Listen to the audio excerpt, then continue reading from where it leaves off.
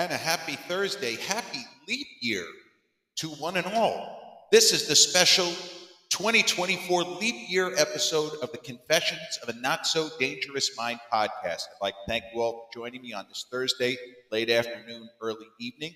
If you're checking out the leap year episode on the YouTube channel, enjoying the content, haven't done so already, please click like, subscribe, comment, turn on those notifications.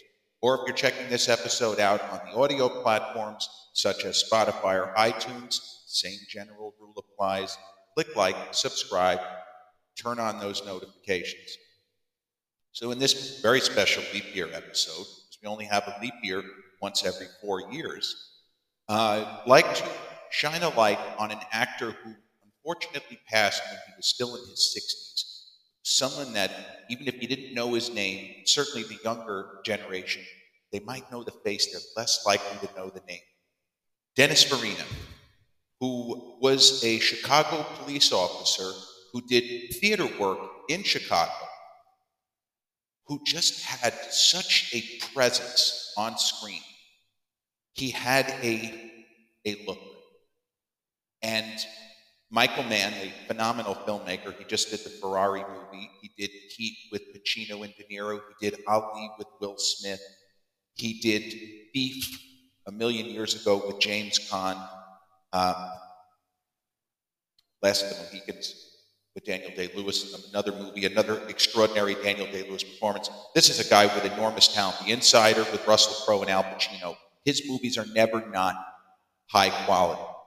And in 1986, after working with Dennis Farina on the TV show, which is very well-regarded and well-remembered 80s TV show called Crime Story, in which Dennis Farina played a police officer, kind of springboarding from his own professional life, spending many years as a Chicago cop.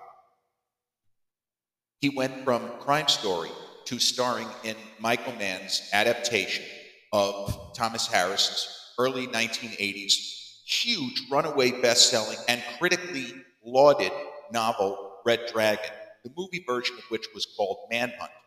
And in that film, which starred William Peterson as the lead, not Clarice Starling, but an FBI kind of profiler with seeming extrasensory abilities named Will Graham.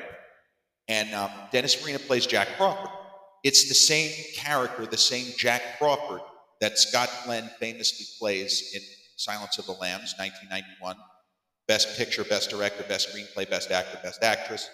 And then in the 2002 kind of reboot of Red Dragon / Manhunter, which was just called Red Dragon, you had Edward Norton taking over for William Peterson in the Will Graham role.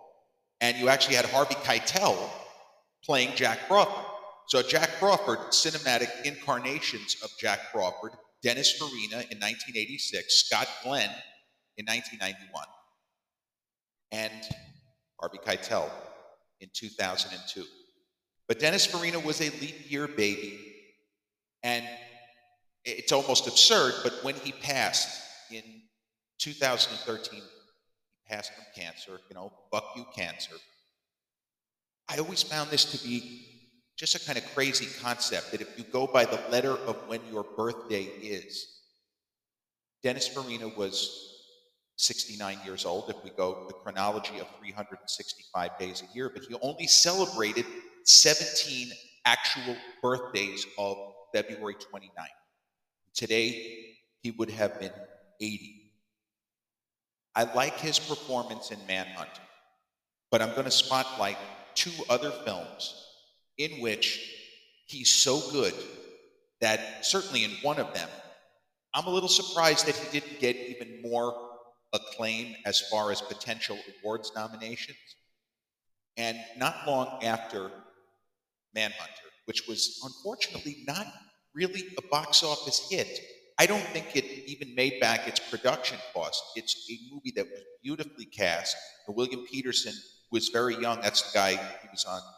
I think he was on the original CSI from like 2003 era.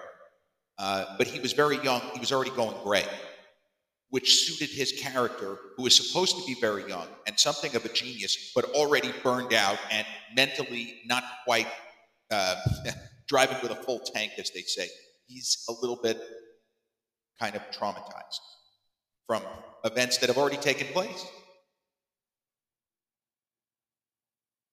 Manhunter was not a big hit, despite the cast, despite the fact that you had Tom Noonan, a phenomenal actor, as the bad guy. Like the Buffalo Bill of that story is called The Tooth Fairy. You had a young Joan Allen in a key role, and as we say, William Peterson in the lead, and Dennis Farina, very strong. It's not even so much the acting, it's the way that he's able to act with his face, the way that he's able to give us different angles, because he had a very interesting face. He could be intimidating, he could be friendly, but he was never less than interesting.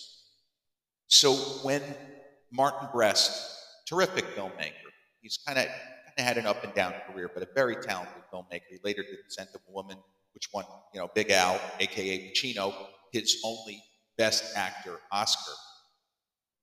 As Martin Brest was preparing to make what I believe is the single best buddy film ever made, better than Lethal Weapon, better than Beverly Hills Cop, better than 48 Hours, better than Rush Hour, the best buddy film ever made, Midnight Run, which is basically a story of a bounty hunter, an ex-cop who ran from Chicago, same Chicago that Dennis Farina was once a police detective. These kinds of little quirky bits of information in a movie are not always accidental or not random. Why were you so unpopular with the Chicago Police Department? De Niro plays a former Chicago police officer who is now a bounty hunter, or skip tracer if you prefer. Clint Eastwood in the following year, Pink Cadillac, plays the same character essentially, a guy who his job it is to stop people from jumping bail. Skip tracer, bounty hunter. De Niro is a former Chicago police officer who did not leave the force on good terms. We realized and we learned that there was a mob boss in Chicago that had bought and paid for the entire police department, except Bobby D's character, Jack Walsh, who would not go on the dole. Even though there was nothing in particular expected of him if he took an extra, presumably a few hundred a week. I don't think they explain the amount. De Niro basically refused to go on the tape, wanted to bust the guy, and things didn't go the way that they planned, and they let him leave without doing anything to him. But the understanding was, don't ever come back to Chicago. Dennis Farina plays that fearsome mob boss that ran a very tough and rugged and capable Jack Walsh, played by Robert De Niro, out of Chicago. And it wouldn't be a movie if the events of the story, which don't immediately have anything to do with De Niro's character, but we learn that they do, because the man that Bobby D has to transport, who jumped bail, another extraordinary actor who has passed, Charles Grodin, screwed over the crime boss, stole millions from the crime boss, millions of the crime boss's ill-gotten, criminal, corrupt gains, and he donated it to charity. So he is a white-collar criminal, a likable criminal, but we know that Dennis Farina's Jimmy Serrano is going to try to bump off Grodin's character, Jonathan Mardukas, or the Duke, if you prefer. And De Niro is between the actual rock and a hard place, because yes, he's going to get $100,000, a lot of money today, even more money, 36, 37 years ago. He needs to deposit the guy back, but it's gnawing at his conscience. He understands, if I turn this guy into my bail bondsman in about 30 minutes, not only is he going to be dead, but his wife, who has nothing to do with this, they're going to kill her too. And so the quandary, De Niro's character, he needs the money for himself, for his ex-wife, who he still clearly loves, his daughter, who he doesn't have a relationship with. He wants to open a nice little coffee shop, as he puts it. But lurking throughout the movie is Dennis Farina as this terrifying crime boss named Jimmy Serrano. Even the name is scary. We remember Major League the following year, Pedro Serrano. Joe Boo. I say, fuck you, Joe Boo. No relation. But Farina's character occupies the margins of the movie, scheming, plotting, and we know there is not the slightest bit of redemptive value to this character. He was a scumbag in the years before the movie started, and if anything, he's even worse as we meet him. And he dispatches his henchmen to try to take care of Mr. De Niro and Charles Grodin. And the movie develops as this really kind of warm-hearted, despite so much violence and attempted assassinations and murder and crazy shit that goes on between the bounty hunters. John Ashton was a fucking riot. He was in Beverly Hills Cop, which Martin Brest, the same filmmaker, also made. He was one of the guys, along with Judge Reinhold, who works with Eddie Murphy's Axel Foley in the original Beverly Hills Cop. And there's amazing scenes between De Niro and John Ashton's character, Marvin Dorfler, who were kind of friends, but the events of this story are putting them in opposition because both guys want to take back the Duke to the bail bondsman and collect whatever amount of money it's going to be. Nobody except De Niro has all of the narrative information that I just gave you. Some people have parts, and other characters have the wrong information. But we know that this movie is going to build to some kind of a showdown where De Niro, who'd already won, 2 acting Oscars at that point, he had won a Best Actor award, and he won Supporting Actor for Godfather Part 2. You know there's going to be some kind of a showdown between De Niro's Jack Walsh and Dennis Farina's Jimmy Serrano. And Dennis Farina is, of course, a much bigger man than De Niro. And they have this unbelievable stare down in Las Vegas McCarran Airport. And the movie essentially climaxes at McCarran Airport, where everyone from the cops to the feds to organized crime, everyone converges in the same place at the same time. And it's one of those incredible scenes where, if you ever wanted to understand De Niro and why and how De Niro became De Niro, and what he's able to do in certain scenes that other actors really don't and can't, the scene that he shares with Dennis Farina, and Dennis Farina challenges him, tests him, and he raises his game too. He is ice cold, but so is Bobby D. And it's the sort of moment where they're having conversation about nothing in particular, that out of context, it's just 2 guys bullshit in an airport. But we know Serrano is not only going to kill Bobby D, his character Jack Walsh, he's going to kill Charles Grodin's Jonathan Mardukas, and then he's going to find his wife and he's going to kill her too, because he's already told the Duke to his face, you're going to die, your wife is going to die, Walsh is going to die. That's what's happening tonight. I just wanted you to know that. And then he slaps him across the face. A la Will Smith, Chris Rock, that kind of slap. Not to hurt him, but just let him know, I own you, motherfucker. So the moment between Dennis Farina and Robert De Niro, where they stop playing nice, and Farina's character is almost trying to goad De Niro into making a mistake, not realizing that Bobby D is a couple of steps ahead of him. We know that De Niro is a little bit ahead of Farina in this scene. But the way that it plays out, the threats lob back and forth, the thinly veiled contempt that each man has for the other. Until the moment, no spoilers, until the moment that the threat is neutralized, it's hard to believe that De Niro and or Charles Grodin are going to survive, that either one is going to survive this terrifying character of Jimmy Serrano. And when the movie ends, we remember the kind of kinship. You can't really call it a friendship. There's an amazing scene in the movie between De Niro and Grodin, and a lot of their dialogue was ad-libbed. De Niro was a guy who wasn't necessarily known for stretching and ad-libbing, but Grodin was a master at it.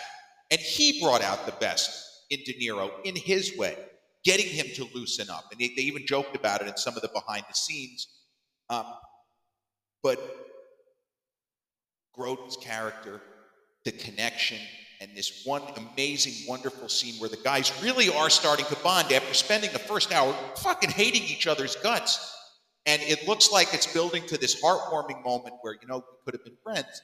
And Grodin says, I really believe that under different circumstances, you and I probably still would have hated each other. And the laughter, De Niro's laugh almost feels like that line was ad-libbed, that it was supposed to be, we could have been friends. But Grodin, in the moment, made an acting decision, turned it around, and De Niro fucking cracks up. And then Grodin cracks up, and it's a phenomenal scene. We remember and we think of the character arc, where De Niro starts that film, where he goes, where Grodin starts the film, and where he ends up. We remember the strength of Dennis Farina's performance and how good he is, how scary he is. Everyone in the movie is afraid of this guy, except De Niro's Jack Walsh, who, as I said, despite being a smaller person, he's dealing with henchmen. He's dealing with so many different kinds of people that want his head on a platter. And his attitude basically is, hey, fuck you. I'm right here. Come get some. In the immortal words of Steven Seagal, come on, come get some. I'll put both hands behind my back. Come on, come get some. It is unfortunate the Academy did not see fit in the year of 1988 to nominate Dennis Farina for supporting actor for Midnight Run. And I don't know offhand who was nominated that year. It was the year of Rain Man, Mississippi Burning. I want to say Willem Dafoe was nominated for supporting actor for Mississippi Burning. I don't know who won the award.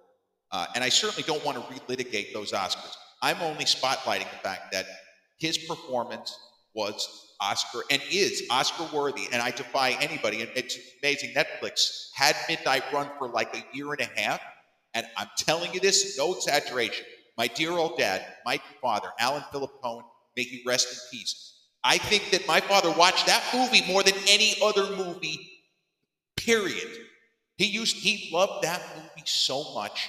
He loved the characters. He used to quote Jimmy Serrano's, like, have a sandwich, Sidney, have a sandwich and a cream. Shut up, Sidney, shut your fucking mouth. He's a quote machine in this movie, in a vicious way, in a nasty crime boss way, but a quote machine nevertheless. The Academy did not see fit to honor him, maybe because it's just a buddy film. It's kind of a comedic buddy film, even with a character as serious as this. It shouldn't work, but it works because of performances like his. Philip Baker Hall, another amazing old actor, he's in it in a good role. And as we say, De Niro and Charles Grodin is so good in this movie. He's so good. Everybody brings their A game in Midnight Run. Dennis Farina, in later years, was on Law and Order. Many of you may have seen him on Law and Order, and he did a lot of TV. He did a kind of a goofy movie with Bette Midler called That Old Feeling, which got a big buildup. And there was an idea that this is going to be Bette. Because Bette had just had a kind of a comeback with First Wives Club, and Bette Midler is somebody who's always may have been difficult to work with at times, but nobody ever questioned her talent, her dedication, and her commitment. And when the movie For the Boys in '91, which was another film of hers that got a huge kind of Oscar buildup with James Caan, and when it didn't connect, she was devastated. But the movie That Old Feeling, Bette Midler and Dennis Farina play like an older divorced couple who's, I think their son is getting married.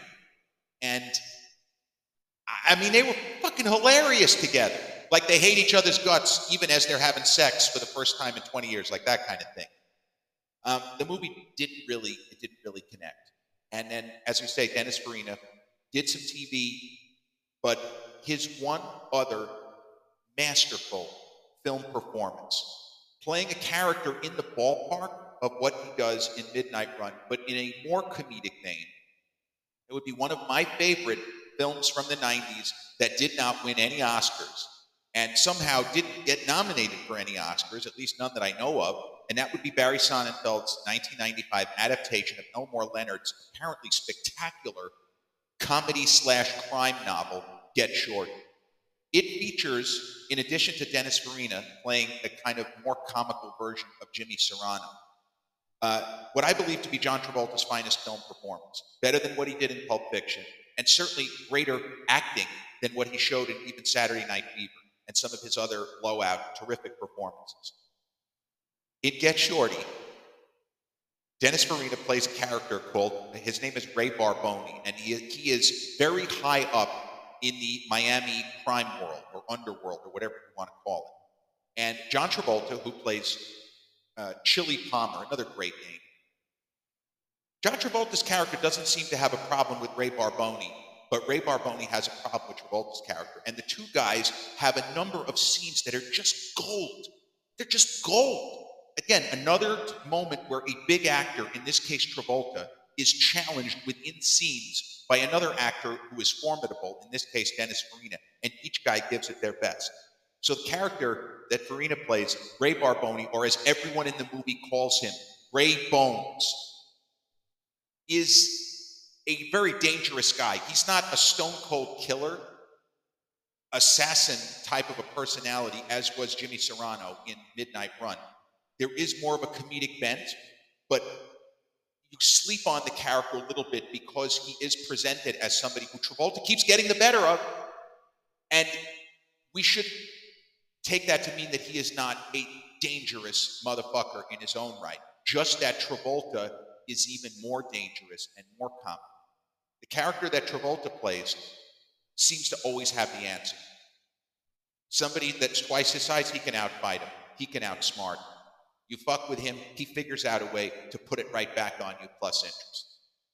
And there's an incredible scene early in the movie where Ray Barboni, Dennis Farina, means to kill John Travolta's character. And Travolta, we barely see him use a gun in this movie, but he's such a perfect shot. He puts a shot that essentially scrapes the top of Dennis Farina's forehead and fucks up the front of his hair.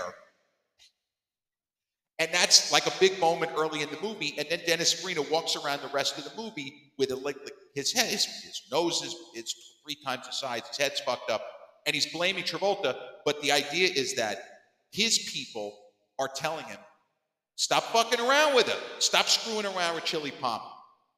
And his character of Ray Bones appears to be outside the main thrust of the plot.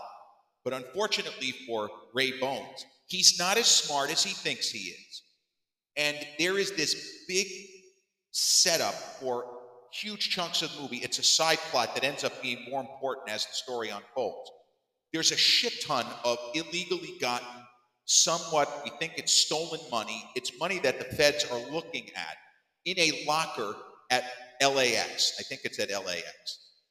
And somehow, John Travolta figures out a way to get Ray Bones to be the guy who is going to open this locker.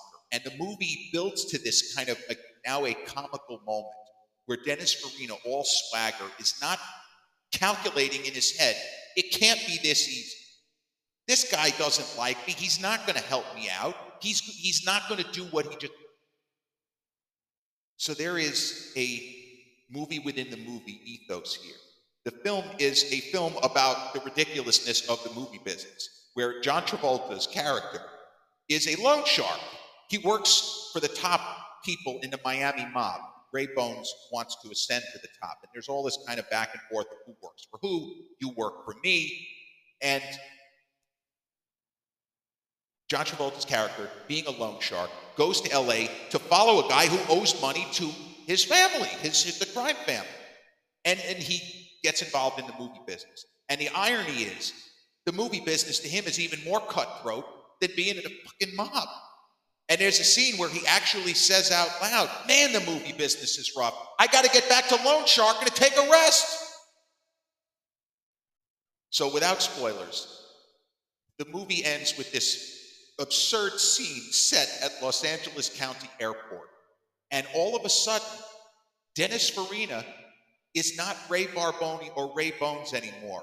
An actor I mentioned earlier who played the same character in a different adaptation of Red Dragon, called Red Dragon. Harvey Keitel suddenly shows up as Ray Bones. It's a movie within a movie within a movie, and John Travolta and Gene Hackman, who also is spectacular in the film as a kind of schlock horror producer, or a B-movie producing, and Harry Zim, a great name, Harry Zim. He and Travolta and Rene Russo as the female lead are producing a film with Danny DeVito, the shorty of the title. And it is a great film.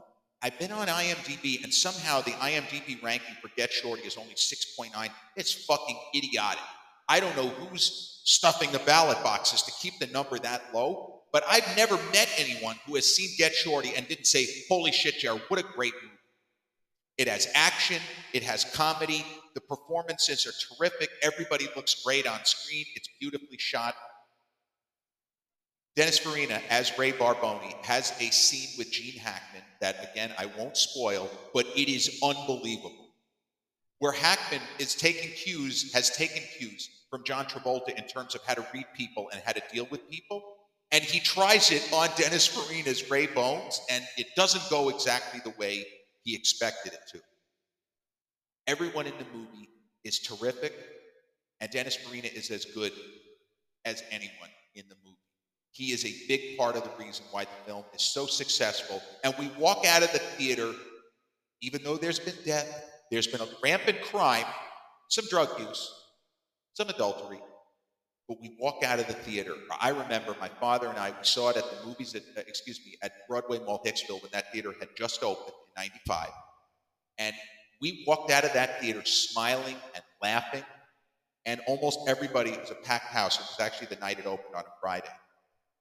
Everybody seemed to really enjoy that movie. And John Travolta did win the Golden Globe for Best Actor in a Comedy or Musical. And I remember being super excited because I believe JT is going to get an Oscar nomination. I'm a huge Pulp Fiction fan. But if you ask me which is a better John Travolta performance, it's not even close. He doesn't really do anything that great with the character of Vincent Vega. The character is brilliantly written by Quentin Tarantino, sure. But you want to see Travolta do some real intense and masterclass, not only in film acting, but how to be a movie star? John Travolta in Get Shorty. That is an acting masterclass.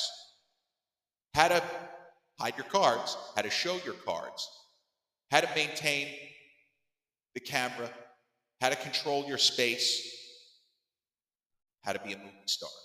John Travolta in Get Shorty. And his scenes with a young James Gandolfini years before The Sopranos, incredible. His scenes with Dennis Farina, every scene he's in there with Dennis Farina is a fucking scream. You never know what's going to happen. Somebody could get shot, or somebody could not get shot. Or maybe he'll just trick the guy into doing something stupid because he doesn't think that I'm as smart as I am. But Dennis Farina, star of movies, great actor, star of TV shows such as Law and Order, unfortunately passed in 2013, 69 years old chronologically, having celebrated just 17 birthdays because he was a leap year baby. And I don't really remember, I know I had to have met, and we've all at some point met leap year babies, because I have a cousin who was born February 28th, that's one day away, but he wasn't born on March 1st in a non-leap year. But Dennis Farina, the leap year baby, ex-cop, theater star, worked with guys like Joe Mantegna. I believe he worked with David Mamet as well, in the early 80s in Chicago. Terrific film actor. I would say a great film actor. So many memorable roles and performances over time. He was in the movie Snatch, the Guy Ritchie with Brad Pitt, another one to just throw a name out there for you. And super talented, never took a movie off. Even in that goofy, That Old Feeling with Bette Midler, he's bringing it. And you can see the gears turning, and he's trying to make the movie work. It just doesn't do what they expected. They were hoping for a rollicking screwball romantic comedy kind of thing. The film he's the best thing about it. He's even better than Bette Midler, who's always awesome. But with that brings to a close the 2024 leap year episode of the Confessions of a Not So Dangerous Mind podcast, spotlighting the terrific Dennis Farina. May he rest in peace. Gone almost 11 years now. But if you've caught up with this episode on the YouTube channel, haven't done so already, please click like, subscribe, flip on those notifications. Or if you checked it out in the car, at the gym, or anywhere on one of the audio platforms such as Spotify or iTunes, same general rule applies. Click like, subscribe, turn on those notifications. I'll be back with an actual numbered episode real soon. Till then,